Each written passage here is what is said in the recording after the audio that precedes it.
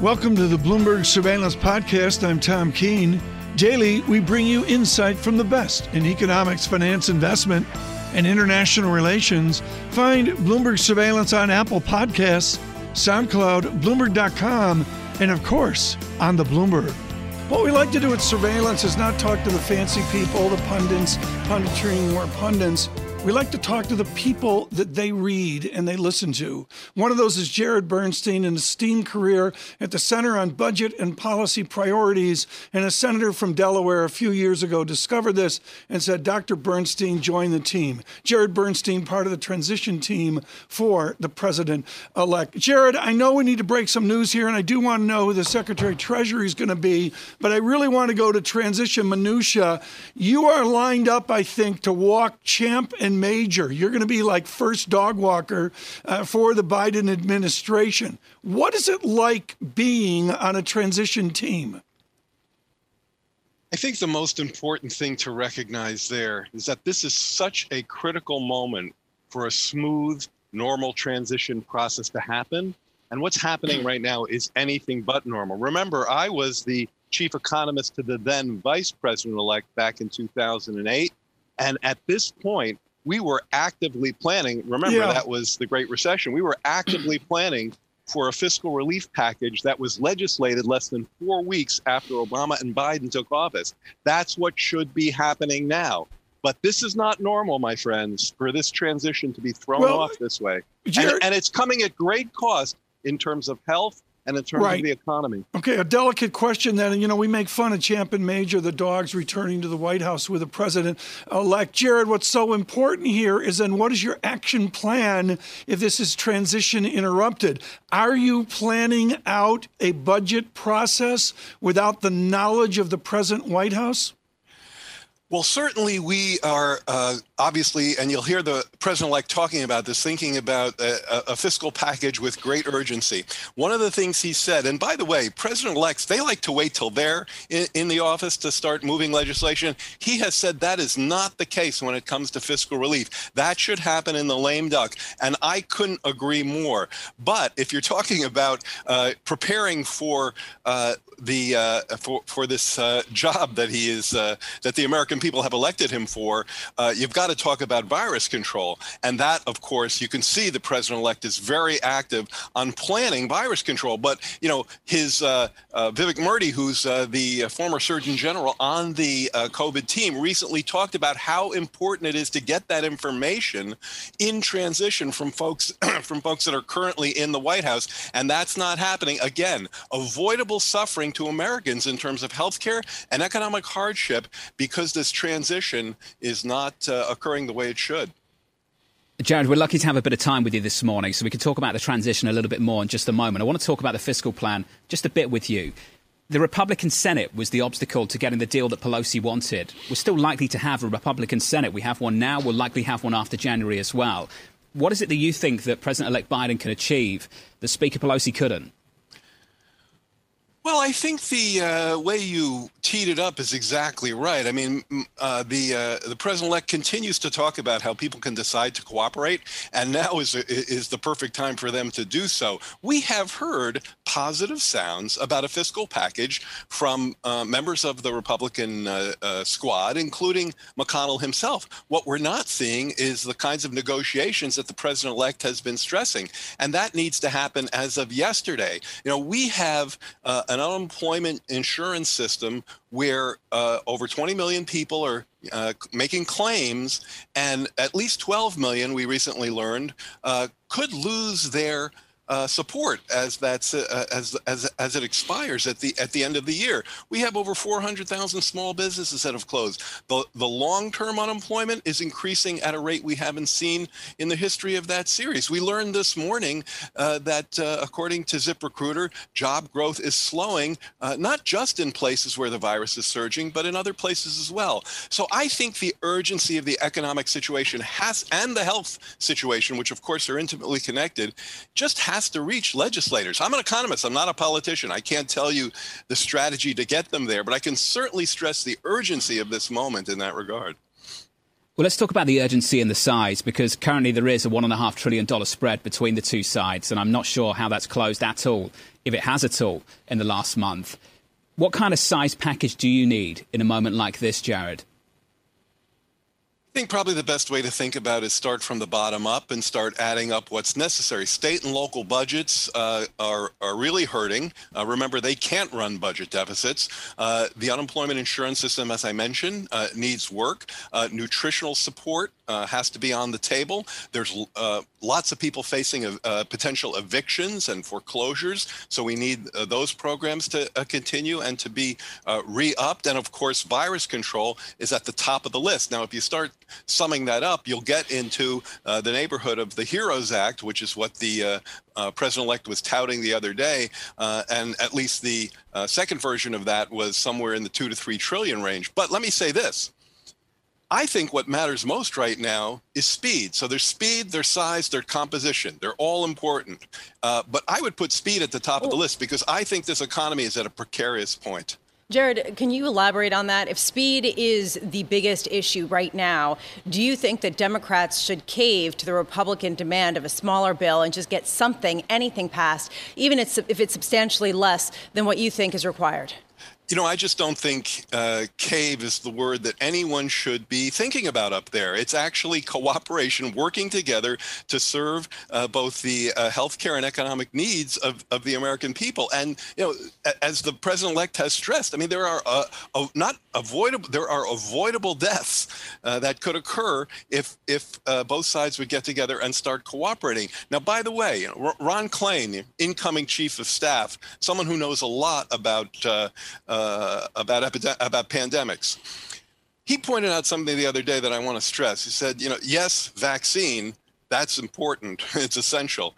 But, you know, vaccine without vaccination doesn't get you very far. So along with all this other transition planning that should be happening now, the manufacture and the distribution of the vaccine is essential planning that has to occur. And I don't think anybody needs to cave to each other to get to work on serving the American people in that regard. Jared, given that there is some sort of bridge right now to try to get us through the next very difficult couple of months, what do you think is necessary when it comes to potential infrastructure spending, which has been something that's been sort of touted out there? And how should we pay for something like that?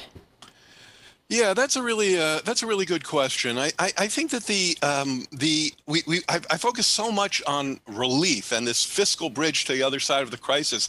I don't think we should forget, and certainly the president-elect has an agenda that is extremely, I think, rich and important in this regard, that simply getting to the other side of the crisis back to where we were isn't nearly good enough. We have to, the way he puts it, is build back better.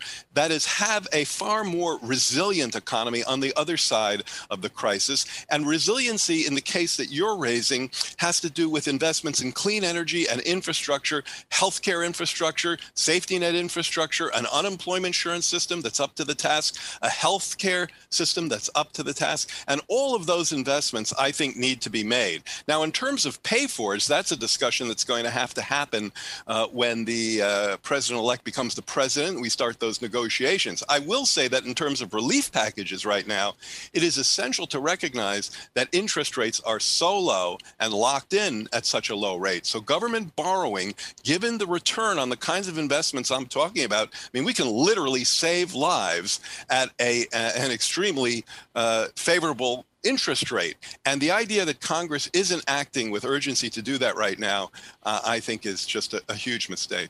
84 basis points on a 10-year. Jared, great to catch up. Appreciate your time, sir. Come back soon. Jared Bernstein there of the Centre on Budget and Policy Priorities. We made a commitment at Bloomberg Surveillance to speak to experts on this pandemic long ago and far away. Think March. My first conversation was with an esteemed radiologist at Mount Sinai. This morning, these many months on, a conversation with Dr. David Rich. He's president of the Mount Sinai Hospital.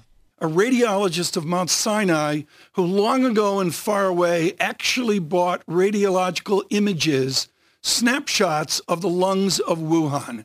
That was our first important interview on this pandemic. Today, David Rich joins us, president of Mount Sinai Hospital in Mount Sinai, Queens.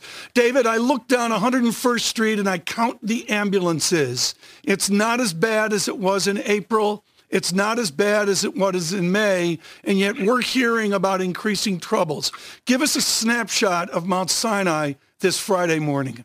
This Friday morning, and really for the past 30 days, Mount Sinai Hospital has about 50 patients with active COVID infection. That is significantly less. At the peak of the crisis, there were 770, including patients in the tents across the street. So it is a markedly less severe surge than what we saw in the first wave. Then why are we closing schools? Why are we seeing hospitals in North Dakota, in Utah, in Idaho so challenged? Is it just a new pandemic of geography, or is there something different this time?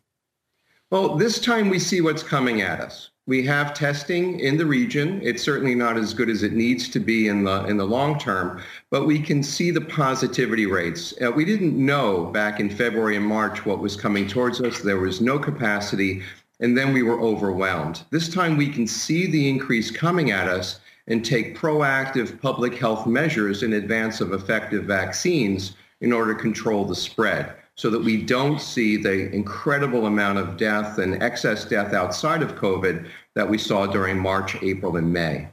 Dr. Rich, good morning from London. Is it a different type of population that's being affected this time? Is this why, fewer people are ending up in hospital, or is it because of the viral load that we're seeing? Well, there are certain things that are different about this second wave, just looking at it from our perspective for inpatients. We see that they're slightly younger, implying that we're doing a better job of protecting our elders.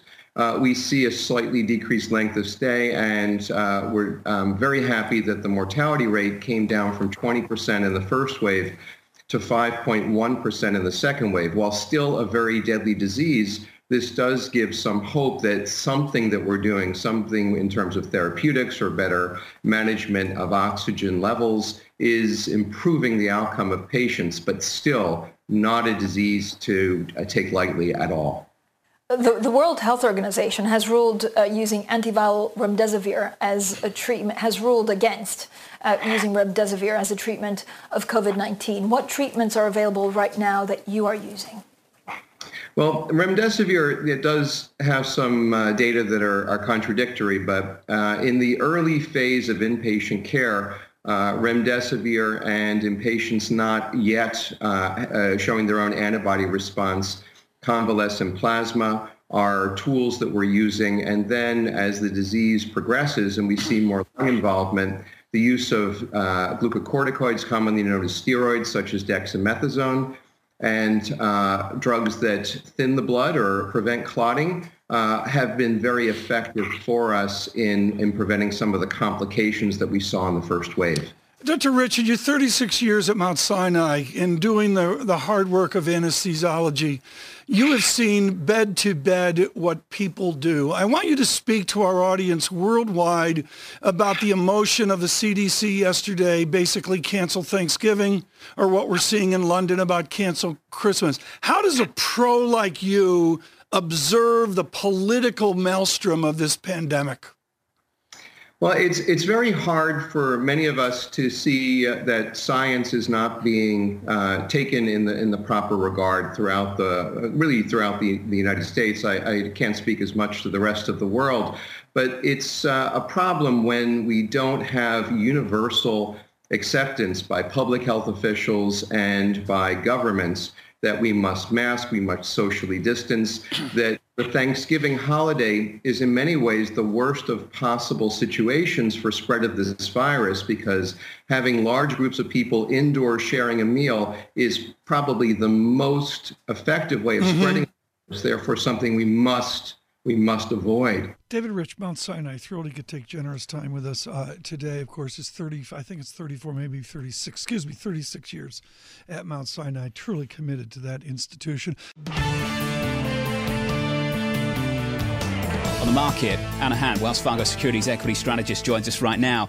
Anna, we started this program by talking about the cross currents for financial market participants. How do you react to the news this morning? Well, the news this morning is encouraging for equities. And like you were talking about earlier, that tug of war, it's one of those items that might be able to yoink the market a little bit higher. But in the near term, we think that equity volatility and equity uncertainty still remains elevated. So in the immediate term, it's hard to say what's going to win out, the rising COVID cases, or is it going to be this vaccine and, perhaps rekindled stimulus talks on both ends? Maybe that's going to be the winning factor. But, 6 months out, John, we still do think equity risk and uncertainty will decay and equities will march higher. And I want to talk really importantly here, and I want to drive it into a physics discussion here. You work at Yale. Do we know the coefficients right now? In this divisive week of bulls and bears, are you flying blind, or within your equation, your expectations that you see, do you actually feel like you've got a handle on how the equations piece together? For us, we do think we have some sense, especially you see what the rotation has been. As the market has been pretty flat this week, like you mentioned, still underneath the hood, you're seeing certain groups have a higher beta to the more positive COVID news. You're seeing more the cyclicals and the value trade outperforming, and that has been the trend month to date. We think that has legs and has much longer to go in the longer term outside of 6 months. Okay, in the longer term, in the short term, how much of a hit could that cyclical trade take? Well, as you know, with cyclicality, it's very sensitive to economic indicators and how the economic recovery is going. So far, recovery seems to be chugging along, but we know the biggest risk it has always been what happens with the coronavirus cases. Is it manageable? For example, in New York City, you're seeing schools close. You're seeing restaurant dining get rolled back an hour short. These things are concerning if we get them at a nationwide spread. They're more concerning, Anna, if we make a policy mistake. And Tom Keene, I think that's why the biggest news perhaps overnight around this market was the gap that's emerging between the Federal Reserve, Chairman Powell, and the Treasury Secretary Mnuchin. Tom, I think for many people in this credit market right now, there's a worry that if the Fed backs away, you start to see a gapping out and a tightening of financial conditions. That would be my concern this morning. I have to say I was surprised that I didn't see a big move in this market. We had a bit of one overnight, then we erased it pretty quickly. Oh, I think everybody in Washington, at least, is overwhelmed by the constitutional news. But what's so important here, John, to your good point, is the fiscal stimulus timeline has been adjusted. There's no question about that. And, Hon, I want to go back to beta. You mentioned beta, and let's call it sector beta. To full disclosure, folks, I don't believe in beta on individual securities. Anna, is beta now in the beta change into 2021, is it an absolute change or is it a relative change? Can I still own tech? You can still own tech, but we think, for 2021, market can move higher, but we're thinking more pedestrian growth than we've seen in the past 2-3 years. So for us, the game becomes the more relative beta game. We want to know if the market's going to be more pedestrian returns and growth, well, what about underneath that? Which sectors are going to have that relative outperformance, that relative beta? For us, we think it's more that economically sensitive names, that COVID-tied names. So that's what we've been recommending to investors right now when you look out to 2021. Are the financials part of that story, Anna, even with the bond market doing what it's done over the last couple of weeks? It is, John. And within financial specifically, the trotted and beaten down and unloved banks. Recently we've pounded the table on being overweight banks for a longer term trade because, valuations look ripe for the picking. And as we've seen, that book to price factor has performed since March. And we think it has more to go. That helps that bank's argument. And, eventually with rates staying at zero, even if we don't get the biggest fiscal stimulus package, and now that we do have concerns, what happens if that credit support rolls off? But seeing if that maintains status quo, that's going to help banks come back, especially longer down the road. We get a little reflation. We're speaking with Anna Han of Wells Fargo Securities. Anna, I want to go back to something John was talking about, this rift that's emerging between the Federal Reserve and the Treasury Secretary, Steven Mnuchin, about this extra money that was going toward corporate bond purchases, that was going toward Main Street lending facilities, that was going toward municipal bond purchases. I'm wondering how much this threatens the idea that the Fed can swoop in as a backstop to markets. Well, frankly, this has been one of the biggest arguments for equities and valuations where they are. Does this threaten that on any level based on the sudden inconsistency here in messaging? Lisa, you're right. It's absolutely a bit of a shock to hear suddenly Treasury Mnuchin and the Fed are taking different stances. As you mentioned, one of the reasons why we can justify such inflated equity multiples, especially on the S&P 500 compared to history, it's this liquidity we've had, this monetary accommodation.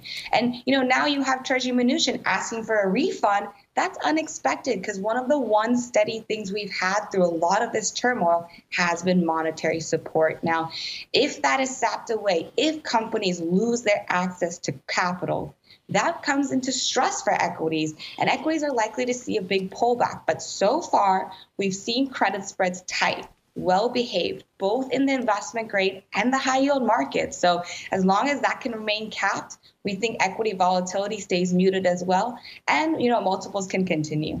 Anna, great to catch up, as always. Anna Han there of Wells Fargo Securities.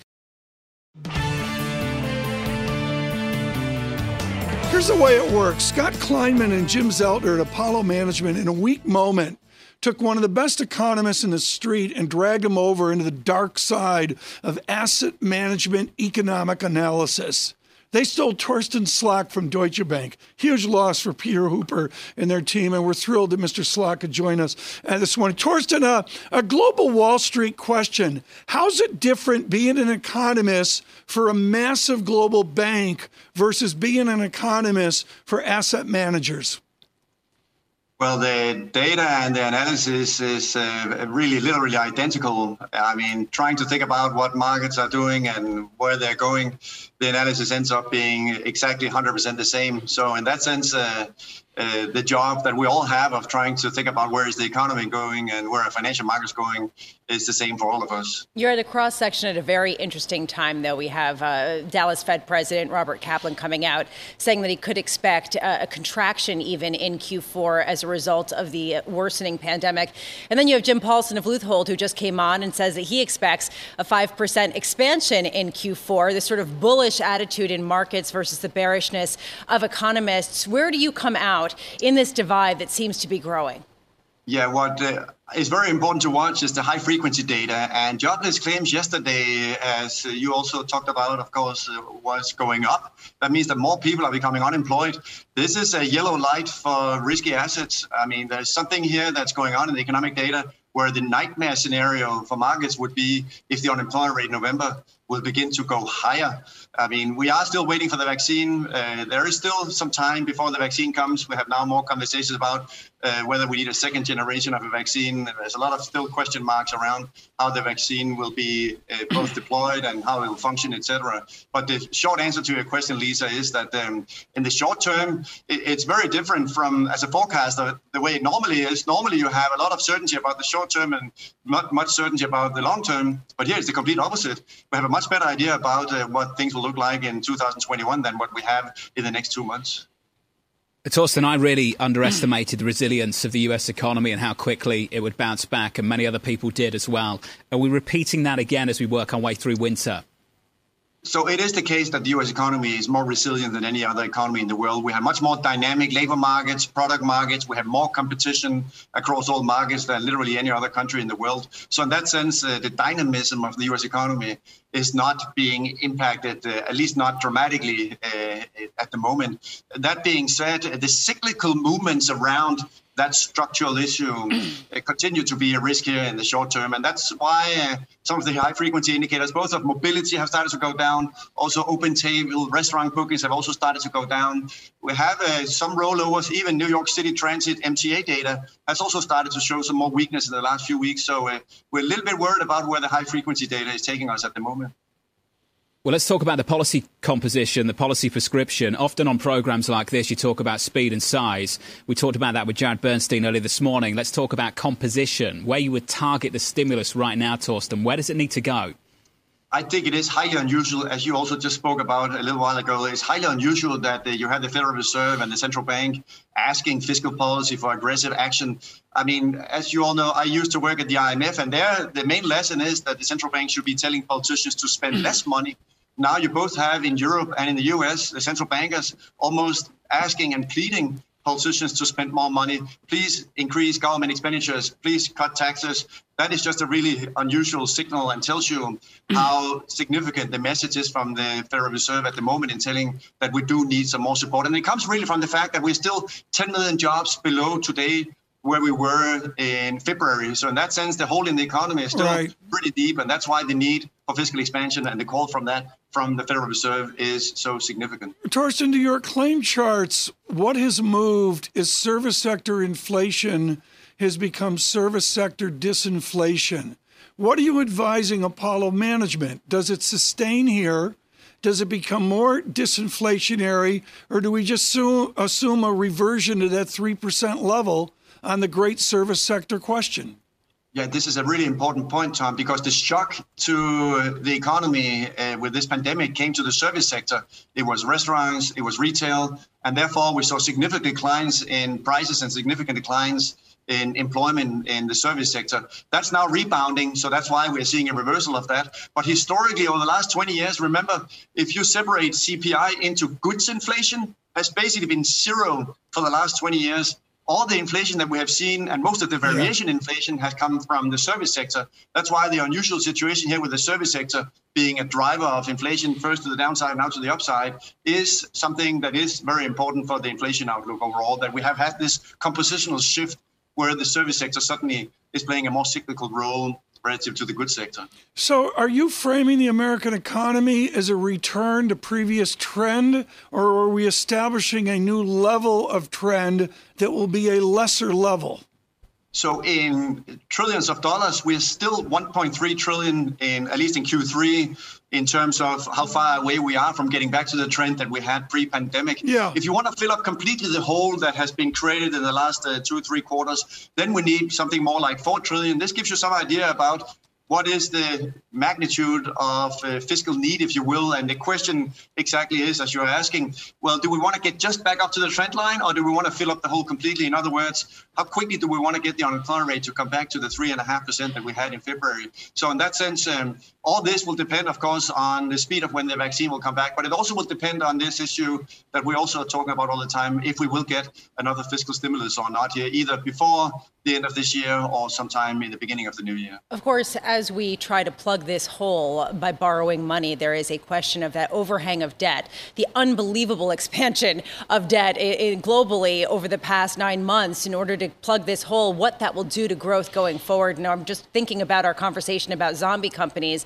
not that long ago. 20% of the large U.S. companies considered zombies. What does that do to long-term growth in the United States? Do you think it's adequately priced in?